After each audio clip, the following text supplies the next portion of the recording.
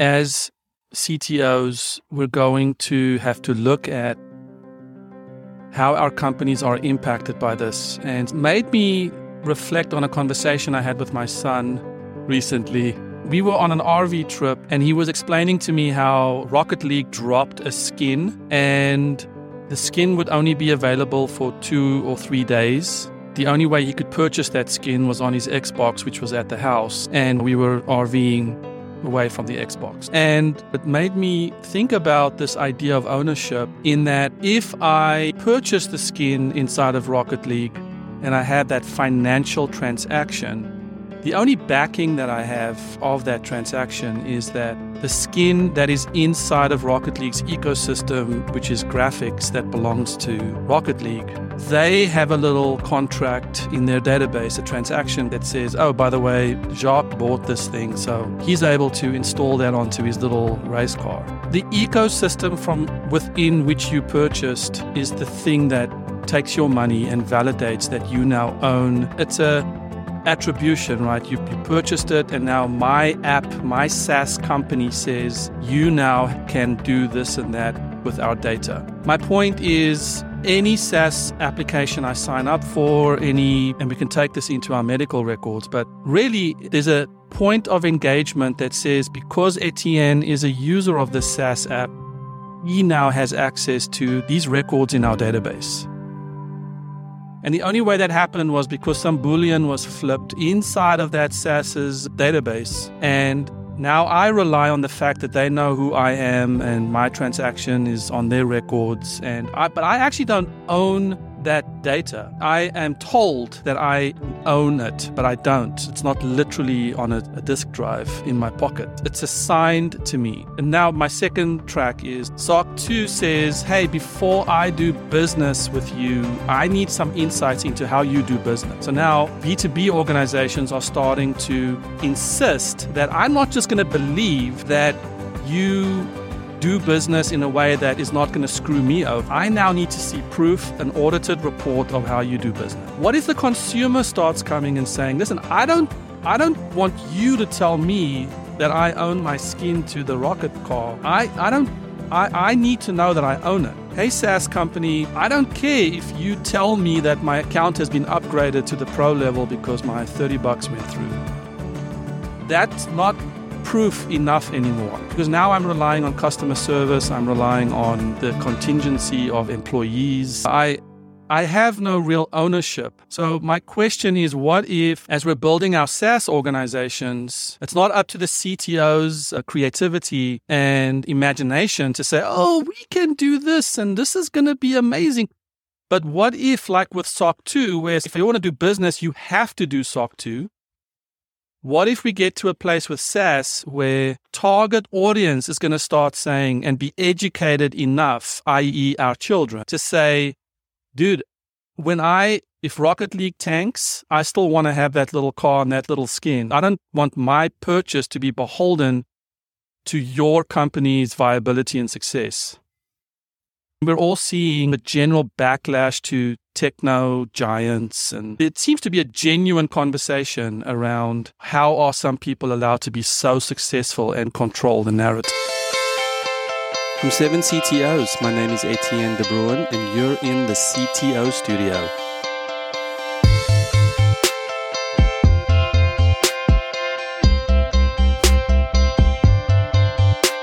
Do you see validity in what I'm saying, and is this all way too obvious and this is what I should have known before we had this conversation?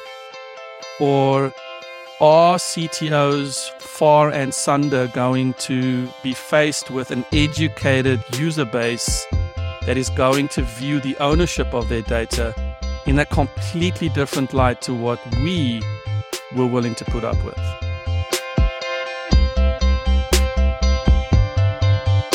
I think it's a really interesting analogy that you draw to SOC 2, which is a poll from customers. And I don't have an answer. Hopefully some of the other guys will have a better idea. But as an aside, it seems like that's what should happen. But what we've seen from some of the initial steps some of the game companies have tried to make, there's a huge backlash where people didn't want it as they tried to start to propose having NFTs. One theory I heard that I thought was really interesting was that games are different in that it's an escape for a lot of people. And as soon as you bring real world financial transactions where I'm managing NFTs and they have some value and there might be a marketplace where they trade.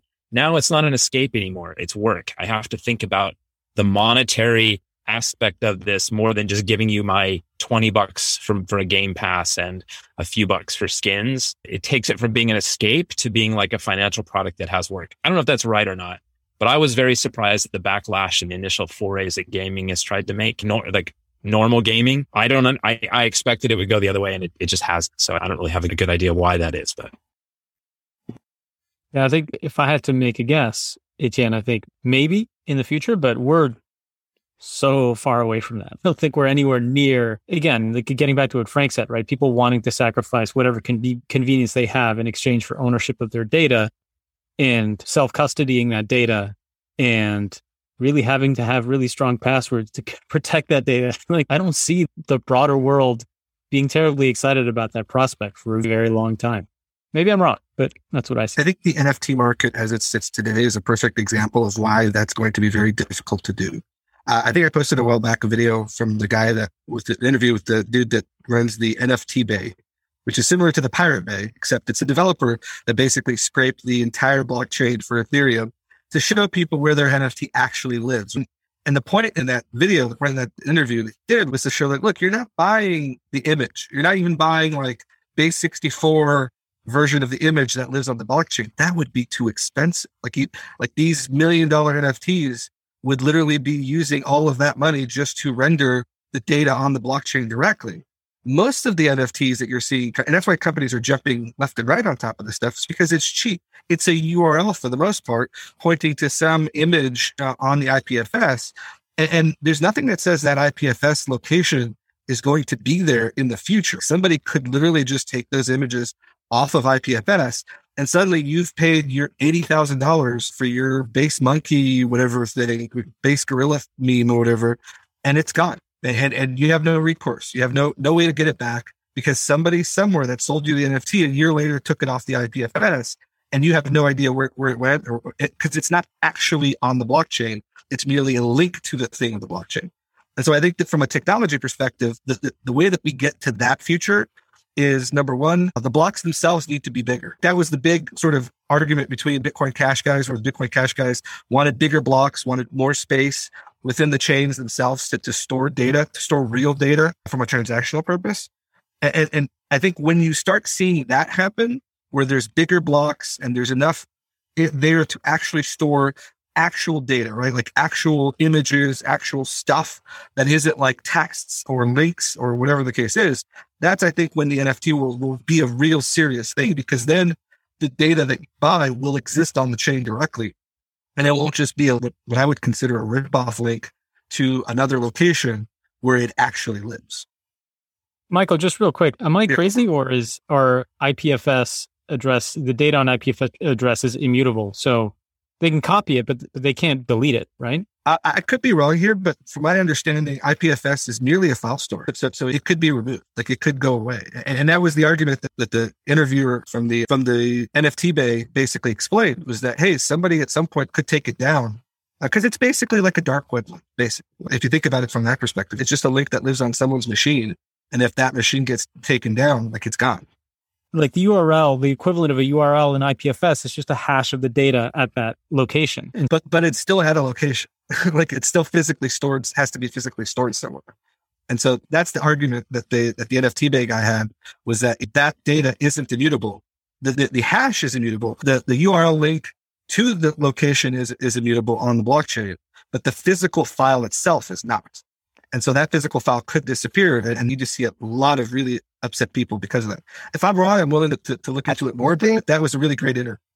I do think that the data on IPFS is immutable, and all of the things that go into the content create its ID, so that I don't think it could be changed without changing the ID, which means that I think the ID will always point at that object, no matter where it happens to live. Could be mistaken, but I'm pretty sure when I was perusing the IPFS docs, there wasn't. Although I will say, like Michael's claim about other NFT projects that don't store on IPFS are 100% perfectly valid. So it's not like it's not a problem. Yeah, this is a really interesting conversation, especially when I think about, just like you said, with, I forget the game, my son's really into Fortnite and all the skins and all that stuff. And when Fortnite isn't a game anymore, is all the money that he spent in V-Bucks, is that gone? Obviously, there's a lot of technology that goes into, if you're going to port a skin from one game to another, there has to be some sort of like universally agreed upon rendering of how that skin will get used. And I think that it's interesting. The technology might not solve it for this use case, but I'll bet that there'll be some other thing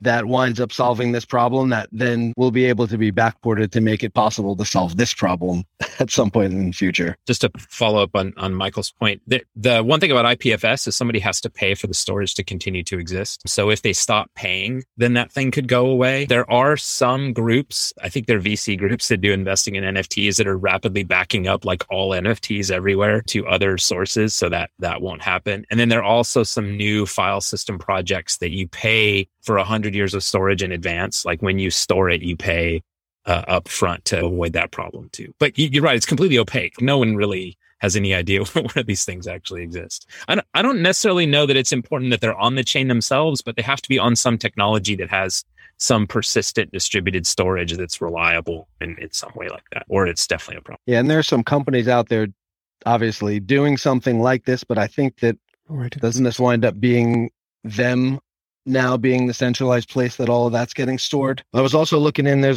was a company called Skynet, I think, or a group called Skynet that was allowing you to, when you use distributed apps, I think you could store them in like a wallet that is just for you so that nobody could get rid of that app at some point in the future. So you'll always have reference to it because you are actually storing it in your user space. I'm just not sure of what the technology behind all of that is. And I think you're going to see, like, it's not going to go away. People spent too much money. It just might disappear for a while, and everyone, there's an uproar, and some enterprising young person or big company will have backed it all up, and then they'll charge a small fee, and you'll get your stuff back. There's a group for whatever the Lego universe is that went down, and now there's a fan community that Lego's actually backing up in that little VR world. And Star Wars Galaxies went down 15, 20 years ago. Not 20 years ago, but 15, 18 years ago. Star Wars Galaxy servers went down. Sony shut them down. And they've allowed people to bring up servers again, and you can do all that. I think the skins, the NFTs, that'll go to a public domain or user group authority. But at the same time, there will be standards for avatars, for digital clothes, skins, etc. But the marketplace, I think, the marketplace for those, it's going to work itself out. This is in answer to Etienne's, how are some people going to be allowed to be so successful and write the narrative in the future? And maybe he didn't say going to be, it's like, how are they now? And I think it's just history rewriting itself. It's going to be the same way. So for me, this is the gold rush, right? There's this, if I need an audited report of how I do business, there's the metaverse and there's the Oasis, and we'll be backed up with the blockchain and such. I will say, of all the conversations we've had, I feel pretty lost. I feel, and maybe you guys have all gotten a lot of value from this, and I love it. We could talk about this all day. So I'm curious to get a sense, a pulse from you guys. What are you, just thinking about this conversation we've had, what are you guys feeling? What's happening for you? Are you feeling like there's some clarity? Do you feel like a bunch of words are being said and it's holding on to some concepts? Just a bit of a vulnerable moment here. Just give me a sense of what's happening for you guys on this chat. I still feel like I'm grasping with the relevance for the CTO. I think it's really important. Like the one thing we can agree on probably is that CTOs need to get educated and understand this stuff and try to keep track, because this is going to be like a gold rush time. A lot of things are going to move and change, and there's a lot of opportunity out there, but I'm not sure that there's any sage advice for CTOs generally, because it's going to be so differentially impactful on businesses. If you're in the financial space, you better buckle up real quick. But if you're in other spaces, I don't know. As a tech person, to me, I'm wandering aimlessly at the moment because I'm free to pursue a new company idea. But if I were in a significant tech position in a company, I'd have to do some soul searching right now to see whether I stay on course with what I'm doing, or I go west and pursue this new thing. So for me, it's almost like a philosophical time about, do you jump into this new tech or do you continue doing what you're doing?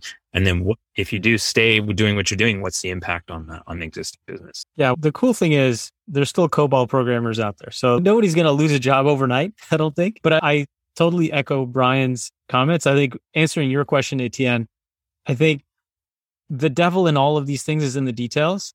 I feel like one of the things that is probably a way to get some grounding is to take an actual plausible or question about a use case. Should I use these technologies to solve this problem? Or I am in this field. How can this technology help me? And really dive in and think about the details, all of the very small details that make the difference between, just like any technological decision, this being a good technological decision versus a bad one. I think it's relatively easy to talk about generalities, but I think probably your average person gets left, well, how does this relate to me? And the answer is, we just have to do the hard work, right? I think this discussion was really interesting from the perspective of literally in a minute or two, we were questioning, well, is it immutable? Is it not immutable? And then it took 2 seconds for us to do the research and say, okay, there is a like chance that somebody could unpin something and then it could get garbage collected on the IPFS. The fact that we don't know these answers right off the bat, and we have to look it up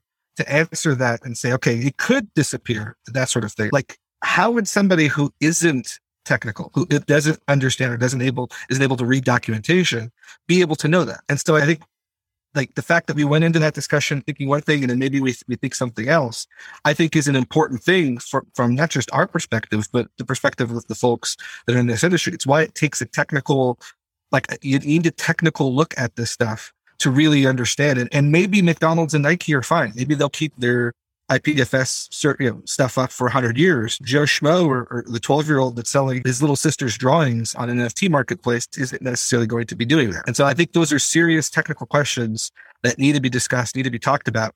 And I think the more technical we get in these talks and in these discussions, it's going to be confusing. It's going to hurt our heads. It's going to hurt our brains. But I think ultimately that's the value for the folks listening, is those technical discussions of, hey, this is what's possible. This is what's not. This is what you should avoid because of these reasons or those reasons. And just giving people a fundamental understanding of the technology itself.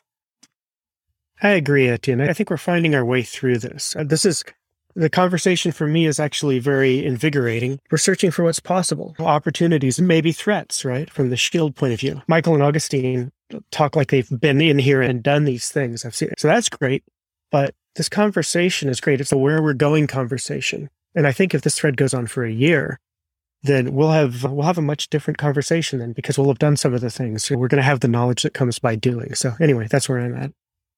Yeah. And I think for me, it's within our organizations, I think it's important to be vulnerable. And when people ask questions, it's okay to not have an answer. I think it's not okay to be completely blindsided and just say, I'm not going to pay attention to this thing at all because I think it's crap or whatever.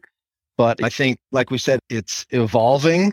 There's a lot we don't know. We can go out and try to find answers, and we could try to talk use cases and see how the evolution takes place and keep tracks of some things and know what's coming and going. But having all of the answers, I don't think is something that we should necessarily be expected to know, I guess, unless our business is just built on this entirely and in the space. And I can tell you, in the spirit of vulnerability, I don't know what the hell I'm doing. I'm trying to figure it out. I can tell you, like, when I started learning AWS and spun up an Elasticsearch server to try it out when it came out on the East Coast, and then shut down all my servers and ran on the West Coast, I got a $700 bill because I forgot to shut that server down that was doing nothing.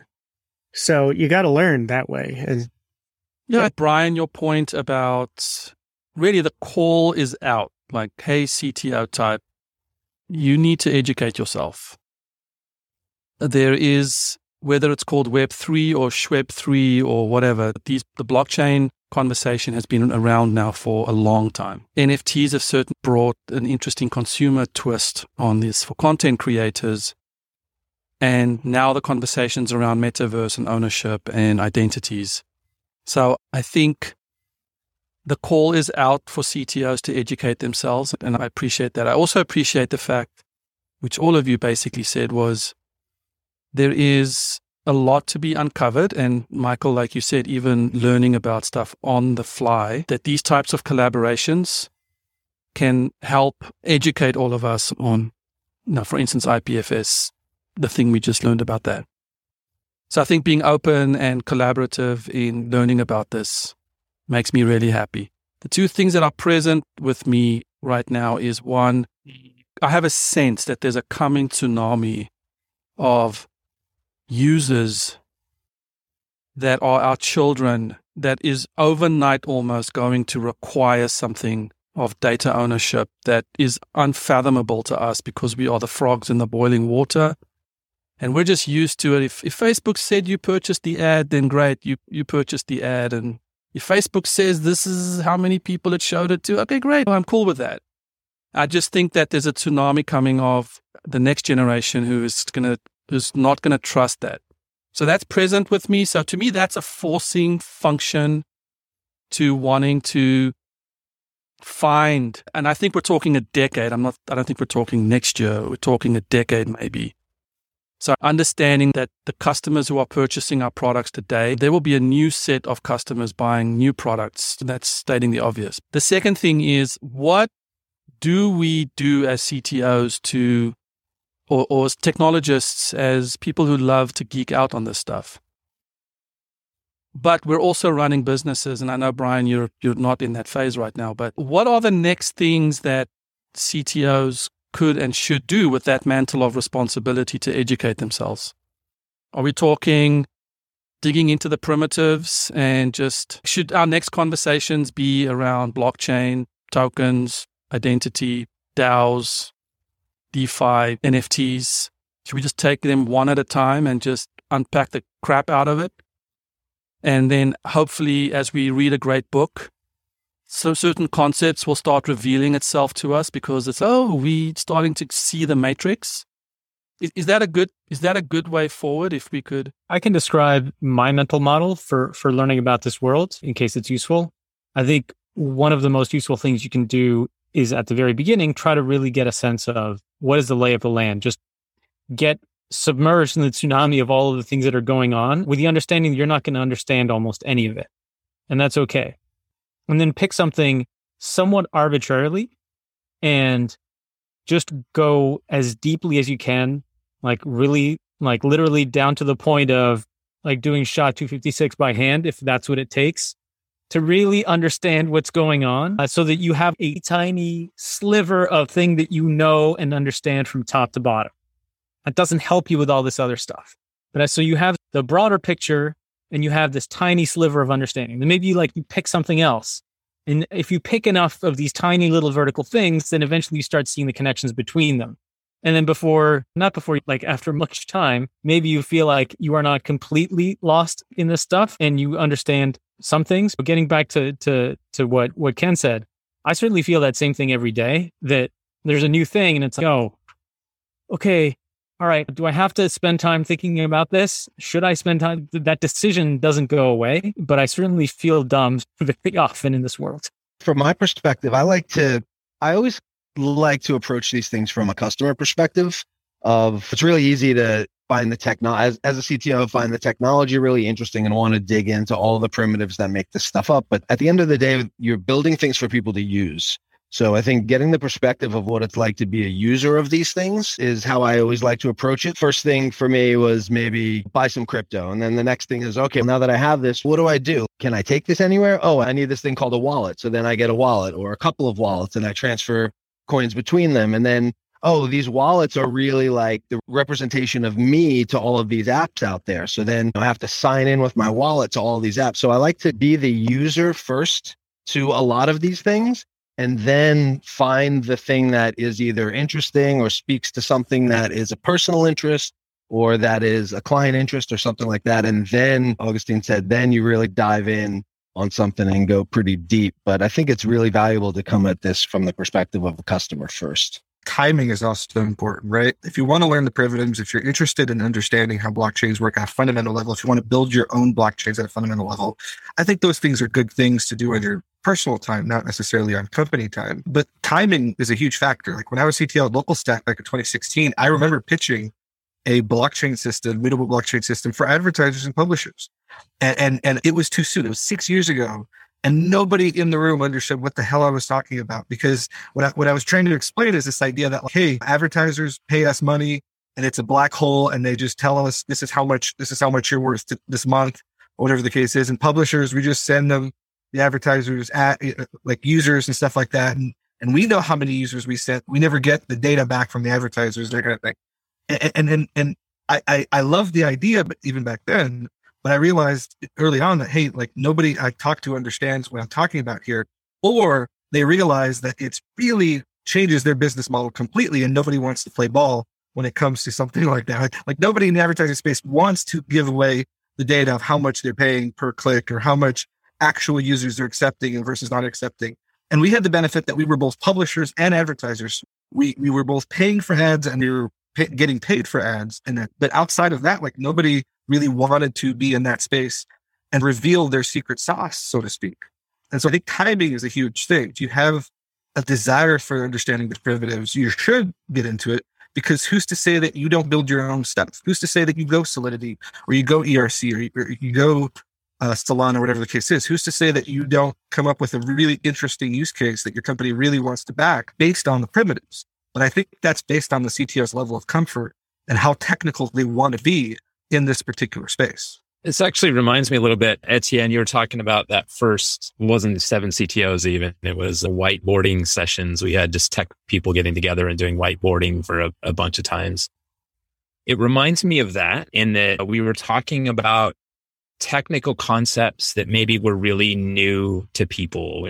Back then it was data analytics and scaling and privacy and all this stuff in the cloud. But 7 CTOs became something else, right? It has all these people, but 7 CTOs became about leading in your business and how do you handle your team and emotional intelligence and all these things. Where that's the biggest value that I got, not the technical concepts. And connecting with the guys around technical things is what I love to do, but the medicine I needed wasn't that. So anyway, I just wonder, as we talk about going back to the beginning almost, should we have technical sessions about these things? I don't know. There's a lot of information out there that you can go read the code for this stuff. Maybe it makes sense because this stuff is so new and so weird and so counter to the way we've thought for a long time. Maybe it makes sense to do some of those, to do a pass of those again as Web3 kind of comes around and we all get a feeling for it. But I don't know. I think it's an important decision whether you go down that path or not. I just don't know. It was only in the conversations that it eventually grew into something. And so why I'm loving this conversation, even though I feel like I'm grasping just to stay at your pace. I have a trust that it's in these conversations, it's people listening to these conversations. It's the types of ideas that get provoked, that somewhere in there, this is really just a discovery process. And if you have the right people in the room, the right attitude, collaboration, we're sparking more thoughts, more ideas, more conversations, not only for ourselves, but for people who are listening to this. So my vulnerability is just, I don't want to contribute to noise, and I know none of us do, but it would be in a vulnerable share. I just want to make sure that A, you guys feel like this is productive for yourself, and B, the larger community feels like we're not on some hype bandwagon trying to cash in on keywords, but that we are truly contemplative about innovation coming over the mountains, like horses running over a hill towards us, which look adorable from a distance, but when they hit you, you're going to die. And so I want to be part of the CTO collaborative that's keeping an eye on what's coming over those mountains.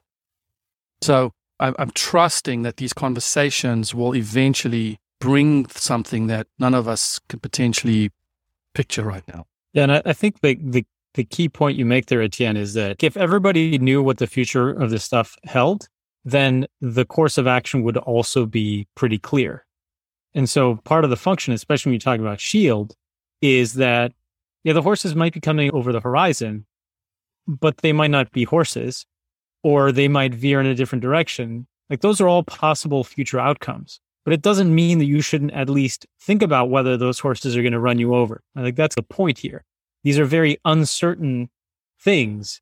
And echoing what everybody else said, the idea that you're going to say, it might not hit me, so I don't have to worry about it, that's probably not the world's most reasonable solution or stance for a CTO to have. Yeah, there's a coach who said the best offense is a good defense. And I don't know if I ever agreed with him, but he was more successful as a coach than I ever was. But I still see things even in the framing of the shield point of view, I still see, to me, the best defense is a good offense, right? The opportunities here in what I believe is going to be winner-take-all markets. This is how the marketplaces of Web2 have come to pass, especially in Web3. Yet another analogy. Windows didn't really take off until Windows 3.1.1? Maybe we need a Web 3.1, 3.1 or whatever. But I think part of where we move forward, how we shield our company is by being curious, staying hungry, staying foolish, to quote, and diving in. I've been playing with crypto zombies. There's some vulnerability I've been typing, so that makes me feel silly. And so there's a couple things I want from Michael. One is his beard, another is his hair. But the third thing I want is is there something better than crypto? Where would you point me to for NFTs? Like, where would I start to dive in the primitives? Because for a couple of reasons, I'd like to get into NFTs and actually do something significant with it. There's no shortage of Udemy courses and all sorts of other things that will get you down the physically doing it rabbit hole, if that makes sense. Yeah, like that, like YouTube videos, even for free. Like you can, there's an unknowable number of folks posting YouTube videos and coding in real time and showing all this sort of stuff. So if you want to get into it, the resources are available. They're out there. It's just a matter of biting the bullet and finding time and taking a weekend or two or three, whatever the case is, to write this stuff. I think the biggest risk, I got into computing when I was a teenager, and it was because of a friend of the family's convincing my dad to buy his first computer when my dad didn't necessarily want to do that. And then that friend was an IBM programmer from back in the day. And over the years, I found myself almost switching roles with this dude where I was like advising him on his career projection and decisions and that kind of thing. And I do believe that there is something to be said about complacency with it. Like, we get comfortable in our positions. We get comfortable in what we do. Like, once we get that role, that position, that salary, like, we start to get comfortable, and things like this only scare us because we're comfortable, because like suddenly like everything that we believe might be changing, and we have to do the work and get in there and learn this stuff out. I'm not saying that you have to get into crypto or Web3. Like, there's perfectly good continuation on the Web2 front. And there's SaaS companies that are never going to go into Web3. But if your goal isn't to just subsist, if your goal is to really achieve and win and just really do well with it within your market space, whatever it is, then complacency is the one thing that's going to kill people, especially in our line of work where everything we do changes on a regular daily basis. So yeah, go on YouTube, look up how to build a dApp, look up how to build your own token. Even all of those videos are there. They're all people much younger than us teaching us how to do this stuff. And I highly recommend getting into it and finding time to just, even if you don't do it full time, at least do it enough to have those conversations with your CEO and your COO and whoever else asks about it. The other quick thing that I might say is, just like learning a programming language, have a project, have a thing that you actually want to accomplish, that you want to get done, that you want to have a result for. Because that's just going to guide you in the directions. Because otherwise, it's just going to be like this. What is the thing you want to get done at the end? That'll help you focus your search. Your point there, Michael, is really important. One thing that's both terrified me and inspired me as I've gotten into some of these projects is realizing that many of these really big, impactful blockchain projects are run by 20-year-olds. So like maybe they're not 20, maybe they're 25. They don't have massive experience, but these are some really smart, thoughtful people, especially for these projects. Many of the ones that have gotten traction, they're really smart and they're really well thought out, and they're going to just run us over. It's just fine, but they're going to run all the old people over if we're not educated. I think we have a lot to contribute. Like, our experience over time is really meaningful and can make all this stuff go better and be less sharp and pointy and painful for the public as they onboard to these technologies. Because one thing I do see, a lot of the initial people that seem to be in crypto and blockchain, they don't mind the pointy elbows. Like, they're young and they don't mind when things break for people. It's just like part of that decentralized ethos, right? I think the older people bring a much different sensibility of our obligation to our users. It's not always true, but I think that is true. So yeah, it really is. It can be a sea change. So it's really on us to participate, or really you're going to get pushed out of the way. The thing I'm present to again is just, we're talking very much like this mantle of responsibility on the CTO towards the business, but there's also, of course, bottom-up pressure, right? Your engineers are exploring this. Your team leads are thinking about this. How do we foster innovation and creativity below us in our people? And how do we hold tray of opportunities in front of our C-suite with what's coming up? And I love what you said, Augustine, around what are the little projects your teams can start doing, and how can that percolate up to tangible demos to the product people involved. So my takeaways are, yes, we're the tech voice to the C-suite. We're also providing the tech vision to the devs. And as such, we need to provide safety for the organization. We need to be curious, ask a lot of questions. There are a lot of unanswered questions there that maybe we'll be the ones to answer, or at least we'll be paying attention when they are answered. And at the same time, there are a lot of answers out there. So we need to do, and we need to learn, even on our own time, and whatever we learn, we need to teach.